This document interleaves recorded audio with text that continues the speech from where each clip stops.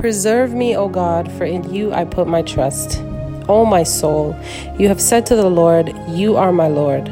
My goodness is nothing apart from you. As for the saints who are on the earth, they are the excellent ones, in whom is all my delight. Their sorrow shall be multiplied who hasten after another God. Their drink offerings of blood I will not offer, nor take up their names on my lips. O Lord, you are the portion of my inheritance and my cup. You maintain my lot.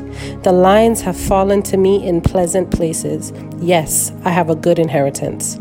I will bless the Lord who has given me counsel. My heart also instructs me in the night seasons. I have set the Lord always before me. Because he is at my right hand, I shall not be moved. Therefore my heart is glad, and my glory rejoices.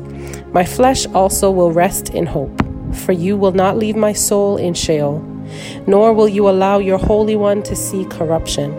You will show me the path of life. In your presence is fullness of joy.